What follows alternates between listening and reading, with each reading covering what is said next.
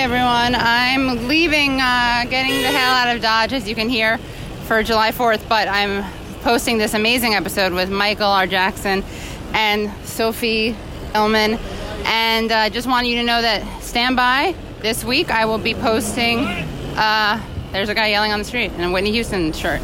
Okay, I'll be posting bonus Patreon-only episode with Michael Jackson, where we talk more about his politics, his politicization, and everything like that. So for now, enjoy this great, full-figured, full-bodied episode, and then, you'll hear the bonus this week. Really good. Thanks.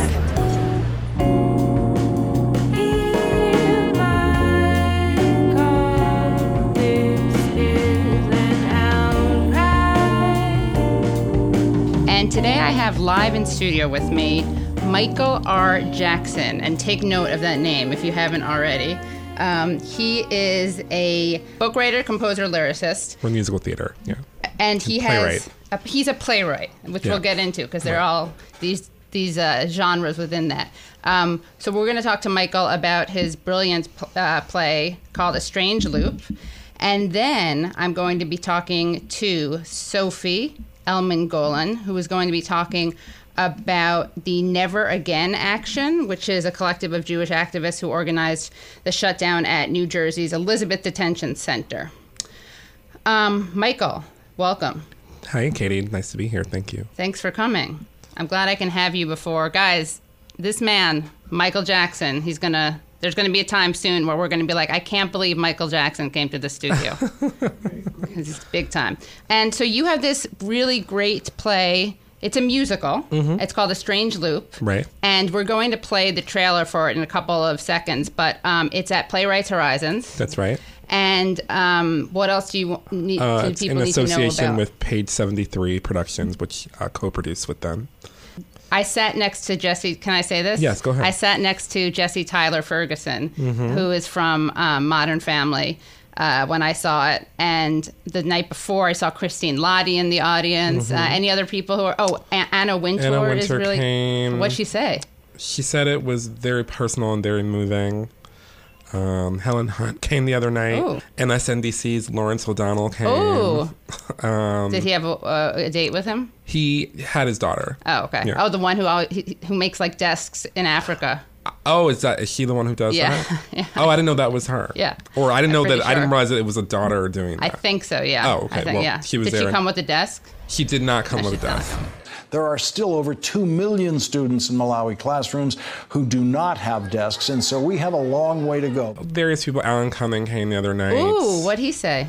I wasn't there the night he came, man. but he took pictures of the cast. He really loved it. Wow, that's great. When I saw it, I was like, okay, I have to make a lot of noise and laugh and clap and whoop for the sake of Michael, because I know Michael, but I really didn't have to fake it at all. And everyone in the audience, I heard so many different people of different backgrounds say, this is amazing. They all used the word amazing, during the actual musical. And there was a lot of that is so me.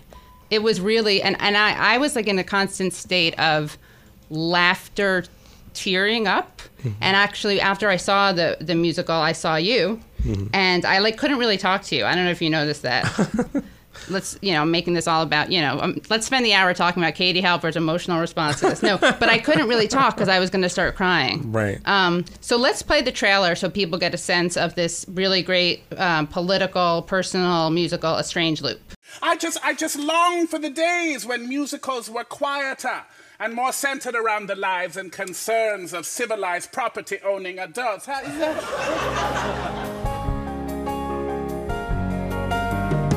I am a Disney usher, I'm barely scraping by. My discontentment comes in many shapes and sizes. When I wake up each morning, I tell myself to try. I tell myself that I will make no compromises. You write musicals? Yeah. Awesome. Have you seen Hamilton? We want to know what's going on in New York. Excuse you.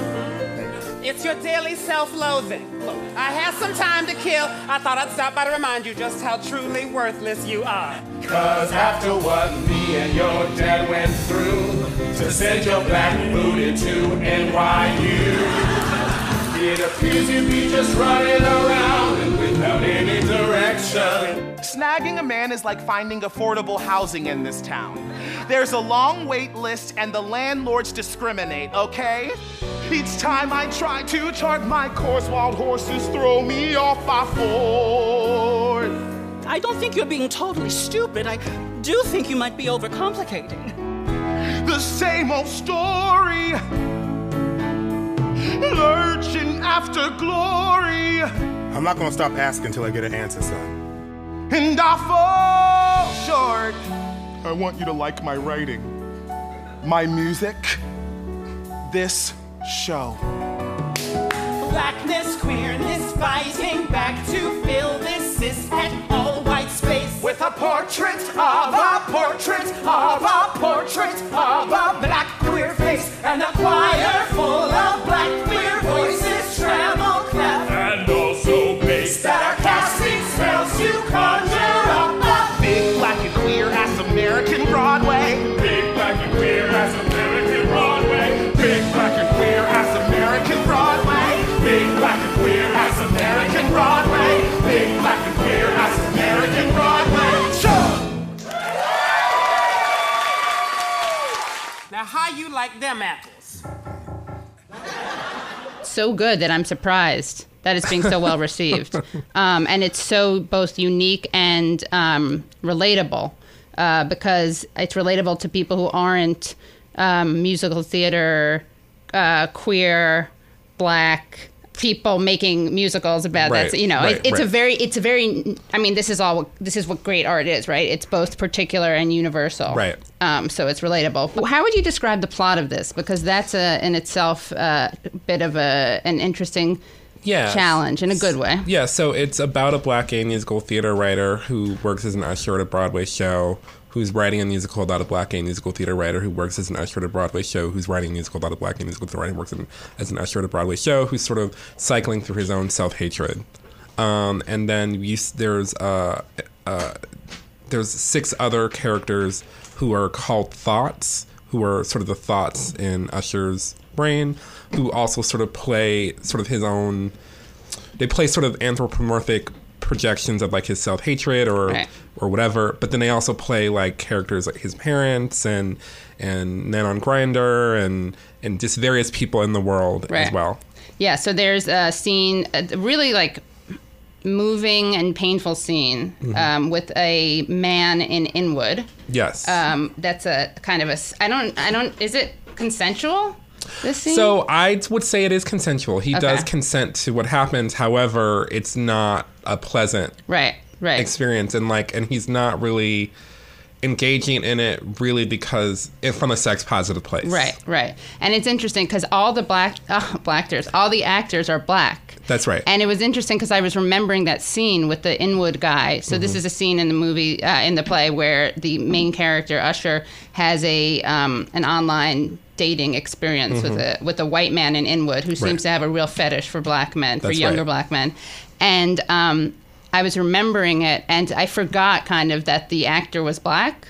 Right. Like, he just became that character. Yeah, that's something we sort of play with throughout the piece of, like, you never know when the character is black or not. Right. But the actors are all black, so, like, they might as well be, but you never know. Right. And so playing sort of with audience expectation. Yeah. And it made me realize how often it's just white people who are plugged into different things. That's right. Right? Like the default is often whiteness in theater, so we wanted to sort of play with that. Right. And a male actor played your mom. Oh, well, I just want to like be very clear about something. Like, it's not my mom. Sorry. Yes. This piece is. Yes. I did draw from personal experience to write this piece, but it's.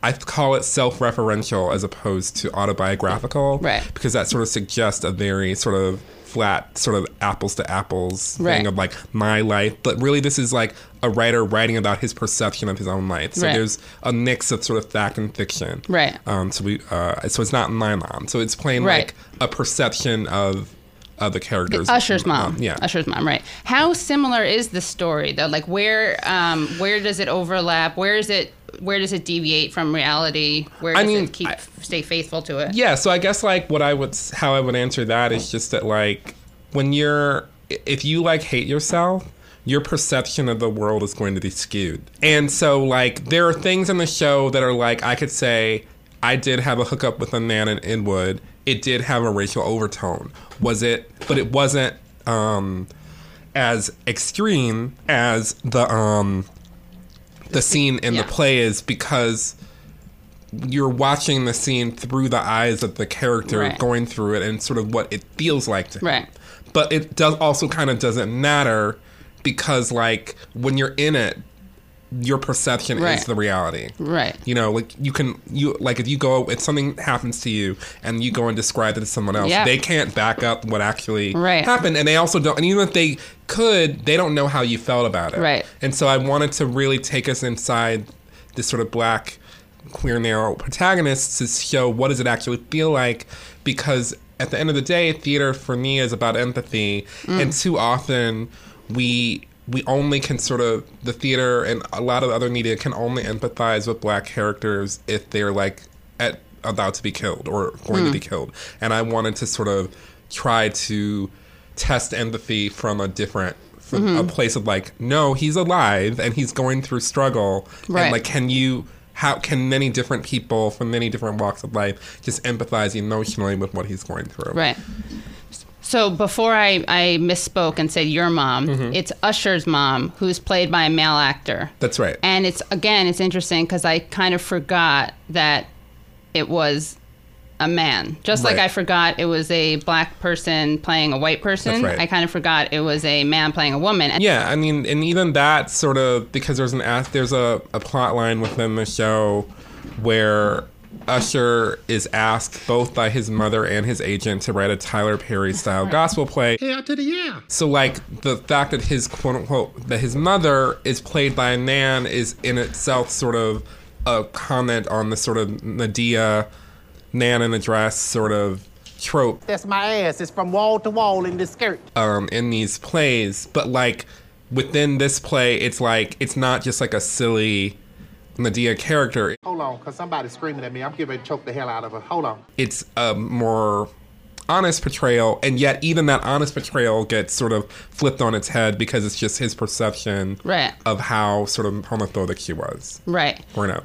Which may or may not be, like, who knows how true that is. Right, exactly, right. How much it's the perception of it. Yeah. Especially because self-loathing is such a big part of the work. And in fact, there's you have a character called Daily Self-Loathing. Yeah, it's like, hi, it's your Daily Self-Loathing just coming. Yeah, and she sounds like Wendy Williams sometimes. Oh, nice. She's like, how you doing? Right. So we're going to play another song. Blackness, queerness, fighting back to fill this cis and all-white space. With a portrait of a portrait of a portrait of a black queer face, and a choir full of black queer voices, treble clef, and also bass that are casting spells to conjure up a big black and queer as American Broadway. Big black and queer as American Broadway. Big black and queer as American Broadway. Show!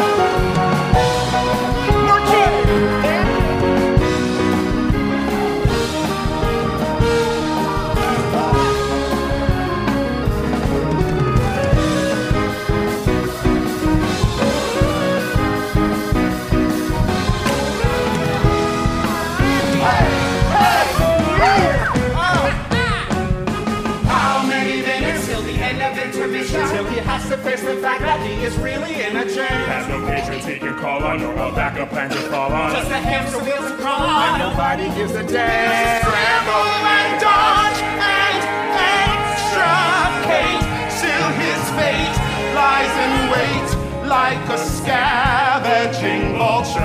All he wants is to subvert expectations, black and white from the left and the right, for the good of the culture. Usher, usher, usher, usher, usher, usher, usher, usher. How many minutes till the end of intermission? You're a ball of black confusion that keeps eating up my tongue. And just loud every convention that commands complete attention. And big black and queer ass American Broadway show.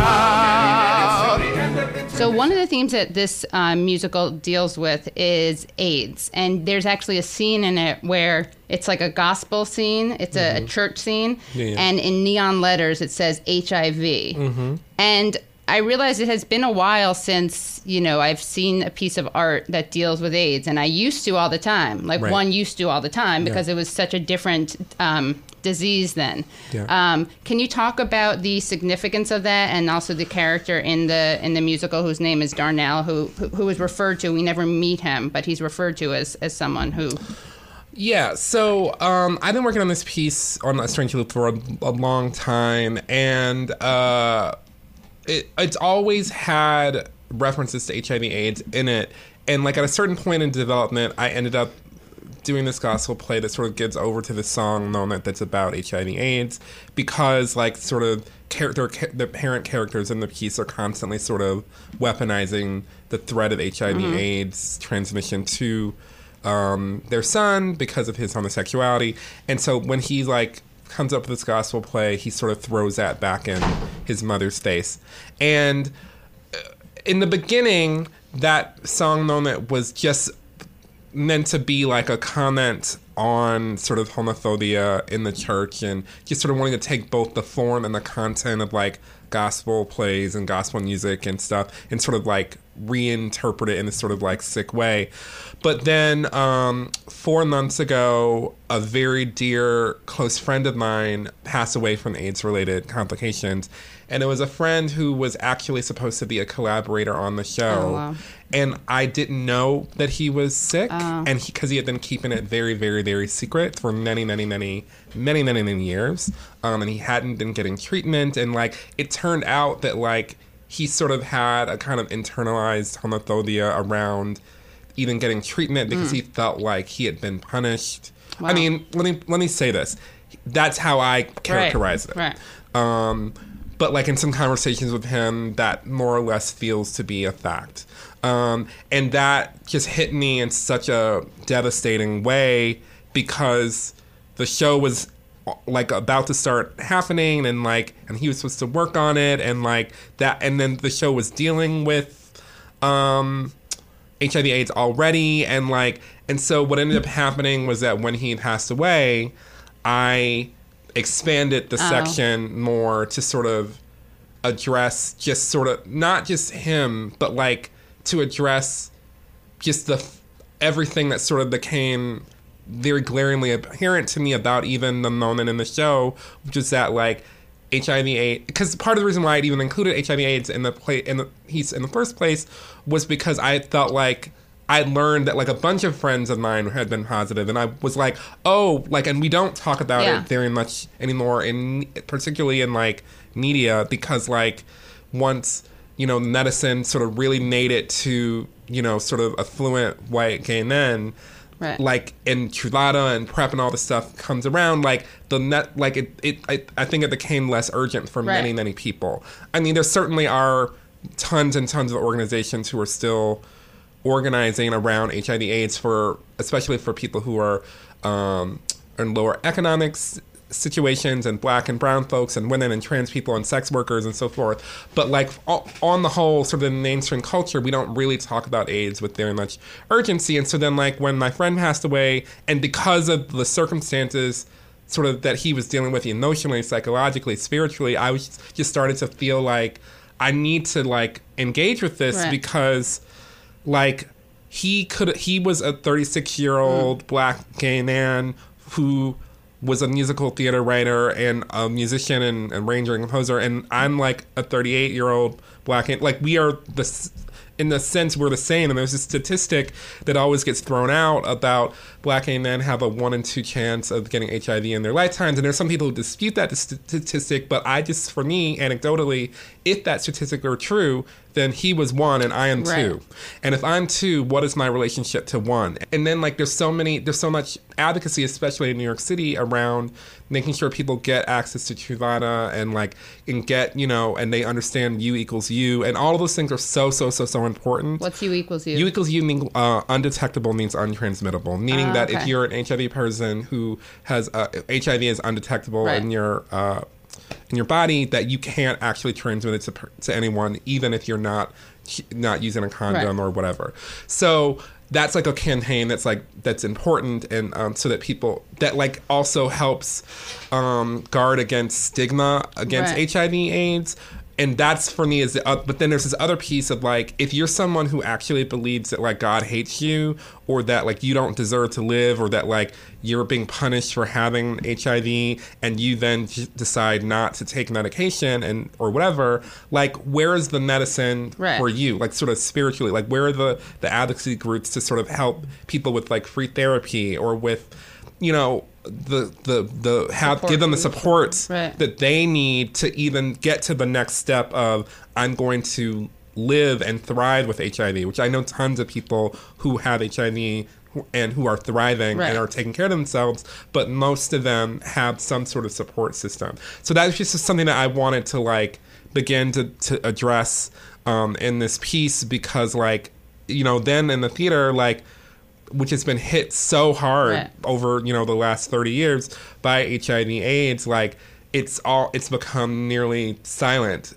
And I think that's partially, again, like because of what I said before about the people who, once the people sort of at a certain level got what they needed, it just ceased to become an issue worth talking about, except every once in a while when like Angels in America gets revived every couple of years. And even then, when Angels in America got revived, they didn't even mention AIDS at the Tonys, which, I mean, I don't know the people involved really, and there could be reasons for that, or maybe there's oversight, but like, it just, my friend's death like just hit home for me that like, we have to actually start talking about it like very explicitly and not forget, because there are people who are still doing it, suffering, and who are dying. Right. Because it's publicly kind of seen as almost like a something from the past. Like it used to be a death sentence, and now you can live a life, like you were saying, and totally thrive. But that's if you're adhering to if you're like taking your medication and like sort of doing what you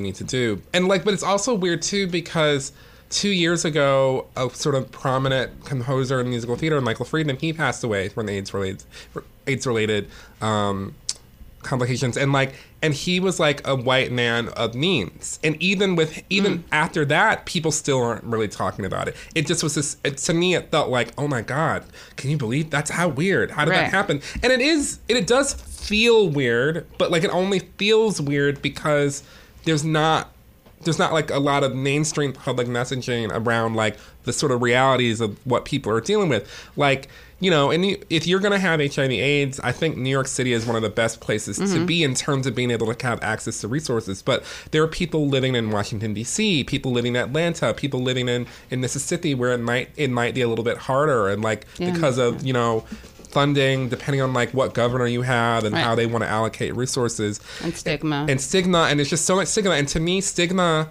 I say that like silent, secret stigma and shame are the viruses that like can get a hold of people that are more powerful than HIV, you know, because like the stigma is about HIV negative people. Like I think it's our responsibility. I'm HIV negative, and I feel like it's my and other HIV negative people's responsibility to remove the stigma. I mean, to really do it, to like put some skin in the game of making sure that HIV positive people feel safe and supported from the moment of diagnosis. So how does one do that? That's something that I'm learning, because like this is all so new to me, because with my friend I felt so much sadness and guilt because I didn't see what was right in front of me, but I didn't see what was right in front of me because like I'm from a generation that didn't really have to look at it.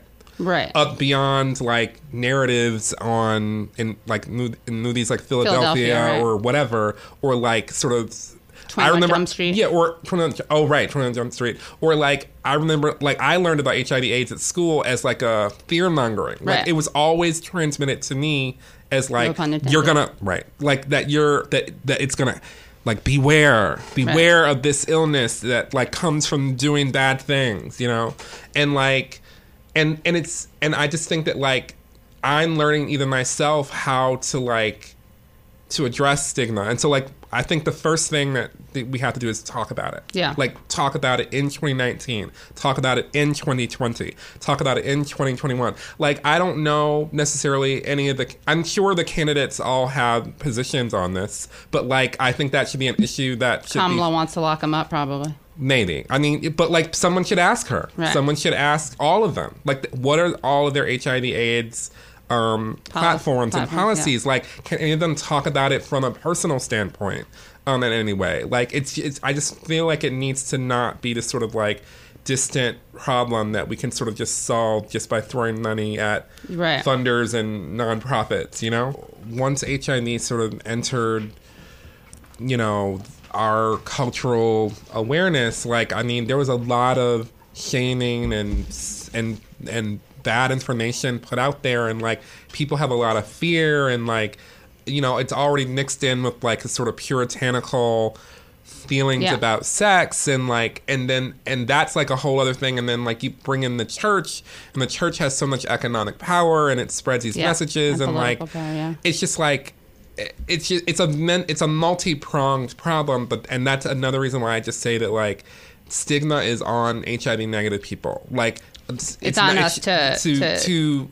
challenge and to fight it and to expose it everywhere we see it, because like HIV positive people, depending on like, you know, what your economic background is, so many factors, like, are very vulnerable to all of those, to that negative energy. And like, and it can be, and homophobia is like, for me, homophobia equals death. Queerphobia equals death.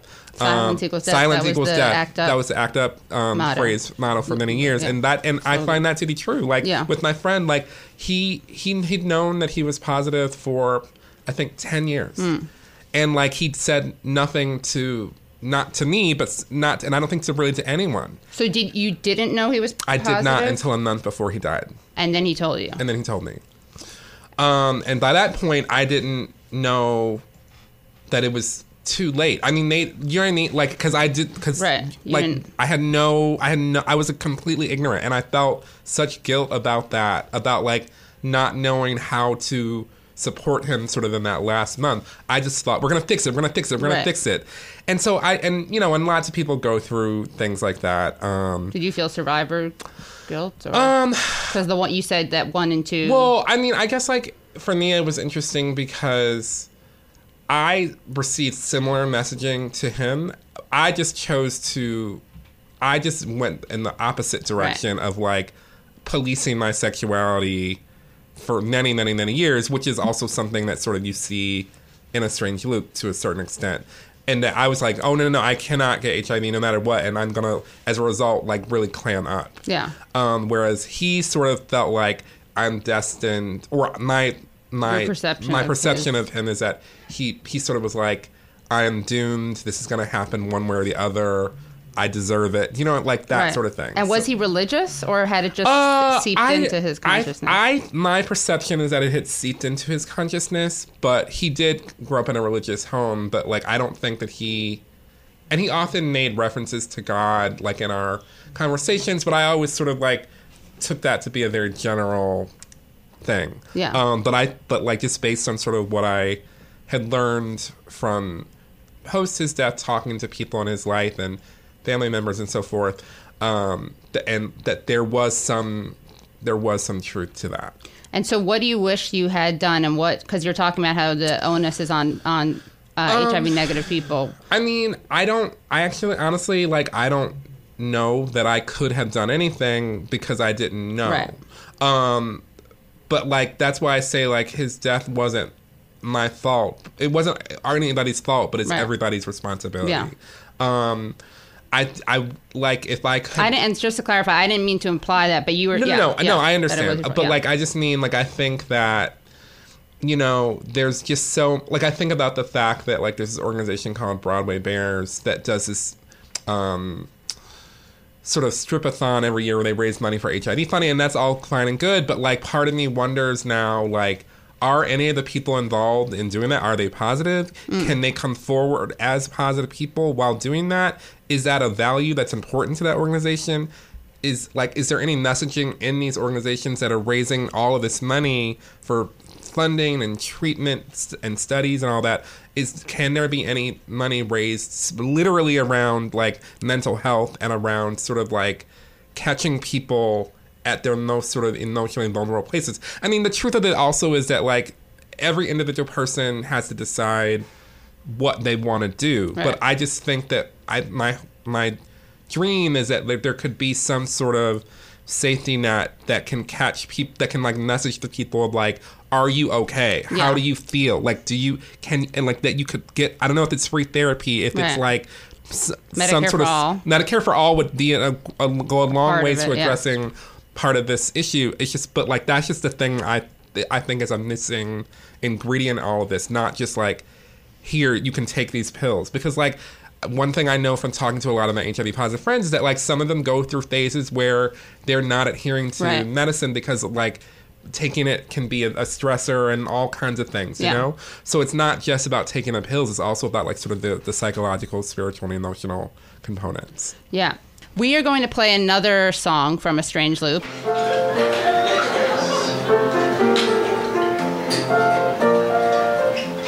I don't have AIDS, and I don't care about marriage, and I will never be pushing a loud-ass baby around in a carriage. No, I'll just walk around with a scowl on my face like I'm Betty Friedan. Because the second wave feminist in me is at war with the dick-sucking black gay man who's not looking for now. As much as 15 years later. And so the grinder crowd turns me into a chronic stay-at-home masturbator. When I wanna go out on a Saturday night, I don't feel that I can. Because the second wave feminist in me is at war with the dick-sucking black gay man. So I fall outside of the norm. 'Cause I burn my bra to keep warm. While most of my brethren swarm to Britney and Rihanna and bareback and felching and so on.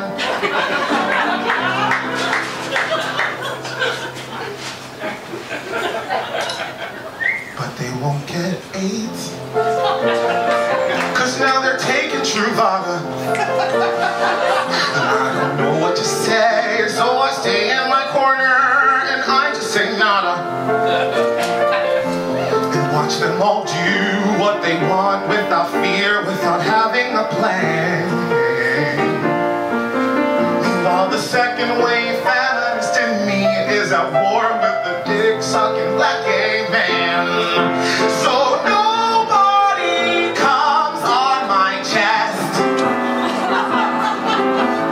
and I come off sounding repressed.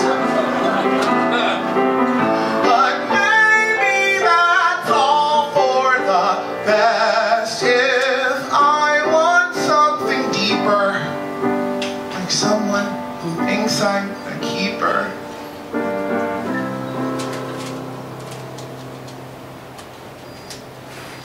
And who can understand my long hesitation, and who will take my hand and help me undo this polarization,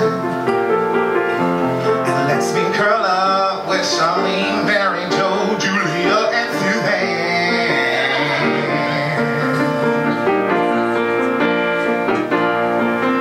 Until the second wave feminist in me ends the war with the dick-sucking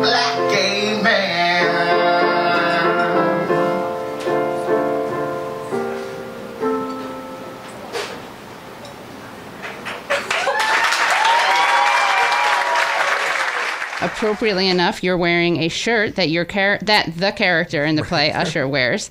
I saw you in a black version. This is a maroon version, and it says imperialist and white supremacist and capitalist and patriarchy. Those words have lines through them. And then it says #bellhooks. Mm-hmm. So tell us what that's about. So it's just a shirt that like my friend Ben Snyder sort of designed a little bit with a little tiny help from me. Like we both are Bell Hooks fans, and so he wants to make a T-shirt that we got to her. So like we made it, and then I just like bought like 7 copies of it, and I have it in different colors, and I wear it sort of pretty much every day. It's kind of like my uniform.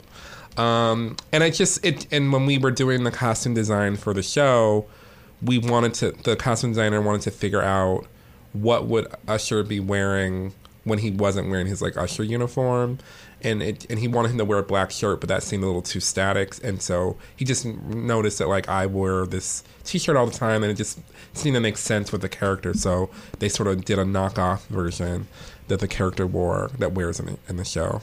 We are going to transition a little bit to our other guest who just came into the studio. There's some common threads, politics, social justice, awareness. We have Sophie Ellman-Golan, who is with Never Again Action, a collective of Jewish activists who organized the shutdown at New Jersey's Elizabeth Detention Center. Jewish activists are holding similar actions in San Francisco and LA later this week. And Sophie's also a member of Jews for Racial and Economic Justice and was a national organizer of the Women's March. So welcome, Sophie. Hi, thanks so much for having me. Of course. So tell listeners what you guys are doing and why you're doing it and what the term Never Again means and if these are concentration camps.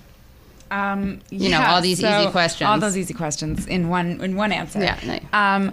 So what we did on Sunday was gathered as Jews in support of an organization called Movimiento Cosecha, which is an organization of by and for undocumented youth who've been organizing against ICE since the Obama administration. And it's really important, we believe, for Jews to support frontline groups of directly impacted people on this issue.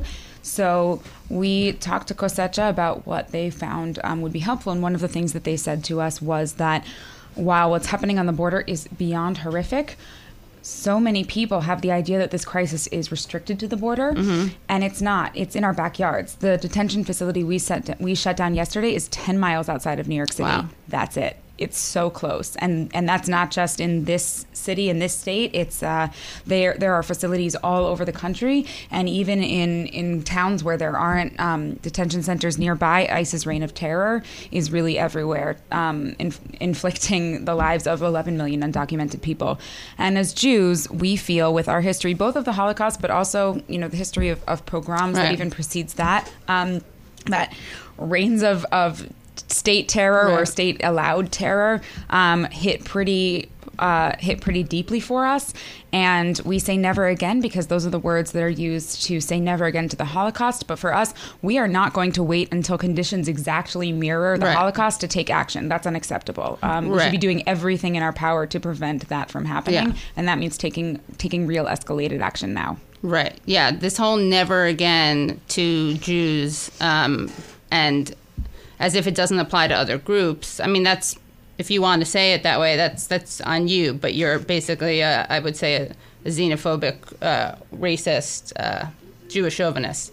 I say this as a Jew non-chauvinist. But right. I mean, it's never going to be late 1930s in Nazi Germany again, right? Yeah, exactly. We're never going to exactly mimic the conditions, but what we can do is take lessons and have values and actually live by them. Yeah.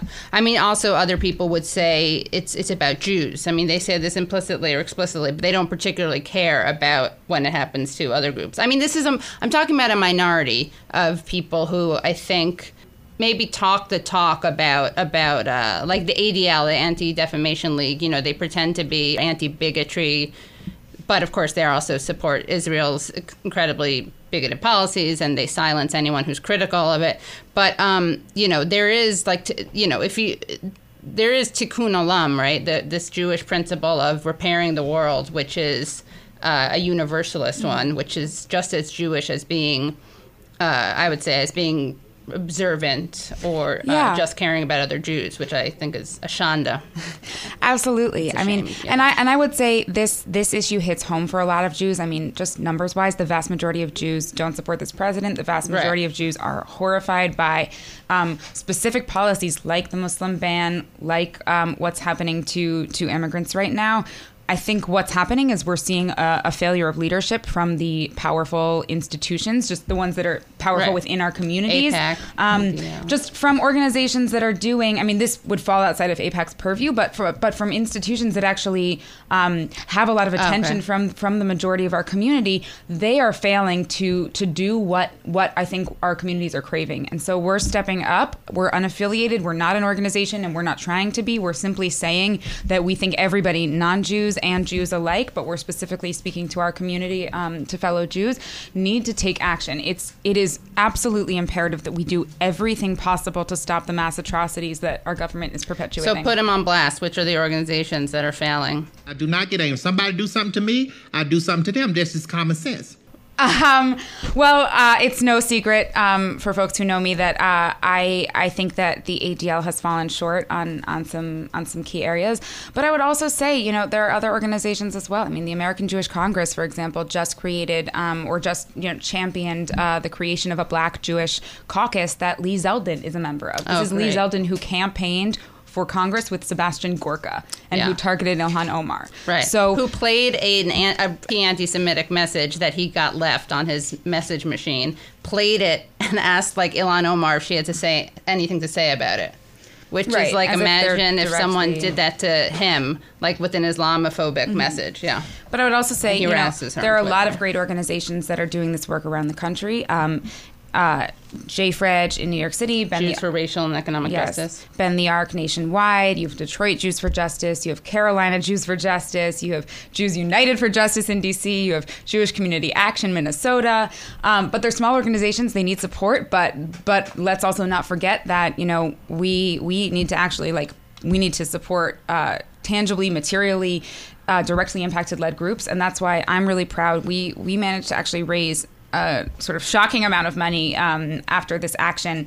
We just asked people to donate so that we could support the legal fees of the folks who got arrested yesterday, and we raised so much more money than we needed for that, and all of that money is going directly to Cosecha. So tell us what happened. You went there. Who got arrested? How many people? What was the effect of it? You shut it down. What does that mean? So there were about 200 of us who came together. We marched about a mile and a half to the detention center, which is owned by both ICE and Core Civic, which is one of the largest private prison companies in the country. Which our tax dollars subsidize.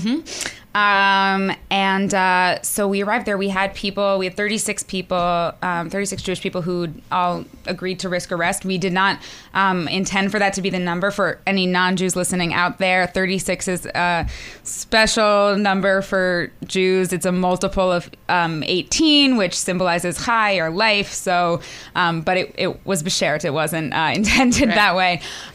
Were you like, here, just take one more? You're at 35. You're like, this guy looks 137. Like no, I'm sorry, we don't need you. Yeah. No, so basically what we did is we blockaded the entrance and exit. We waited until after visiting hours because we didn't want to impede any family members who were visiting people inside. And we intentionally showed up in sort of friendly signs, bright colors, because we wanted anyone who saw us who maybe didn't speak English or saw a group of predominantly white people and didn't want them to think that this was a scary, anti-immigrant militia or something. So we showed up, we blockaded the entrance, and as guards who were working in the facility were trying to change shifts or leave, we made it impossible for them to get out. And at one point, they tried to actually cut the bolts of an opposite gate that had been bolted shut in order to have cars exit that way. And half of the folks who were blockading ran back and sat down in front of that. So they were really penned in from either side. Never again! Never again! Never again!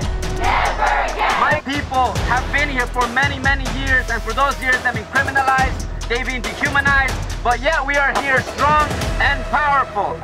So you kept the employees trapped. Yes. That's okay. I'm just trying to get a sense of it. And that was that to give them a teeny sense of like what's happening to the people that they're... I don't think it came even close. No, they were in their cars in a parking lot. Yeah. But I think it was more to make it impossible for them to continue conducting business. And actually, the statement that the city of Elizabeth sent out, I want to find it, actually, I think specifically referred to the charges as the charges were obstructing public passage, but they also said that we intentionally impeded them from conducting their commerce. Right. Their commerce is housing human beings. Yeah. Right. That's their commerce. That's what they're right. That's what they're making. Detaining, so yes, up, we absolutely did intend to obstruct their commerce. And then what happened? Then they left and... So then they arrested the folks. Actually, they began arresting people, and then more people ran up and took the place of the people they'd arrested. And they had the sheriff's vans, but then they had to call local police because they didn't have enough room in the vans for all 36. So they arrested the folks. And one of the things we said is, the action isn't over until everyone is free. So that means the action isn't over until the people who are arrested are free, but it's also not over until literally every single person who's in detention is free. And how many are in that facility? I'm not positive of the numbers that are in that facility. It's one of many. It's one of the biggest in New Jersey. There's also one in Newark. And did you see anything? Were you able to see anything inside the... No, it looks like a warehouse. Mm-hmm. And that is what it is. Did you see any family members visiting, coming, going? We actually did see a family member that had just been leaving and talked to them. I got to talk to them for a little bit. What did they say? I don't want to say too much because they didn't want to say that much about... They were a little bit nervous about being identified, but they did say that it felt very meaningful for them. And they actually stayed with us for a little bit while we protested. That's great.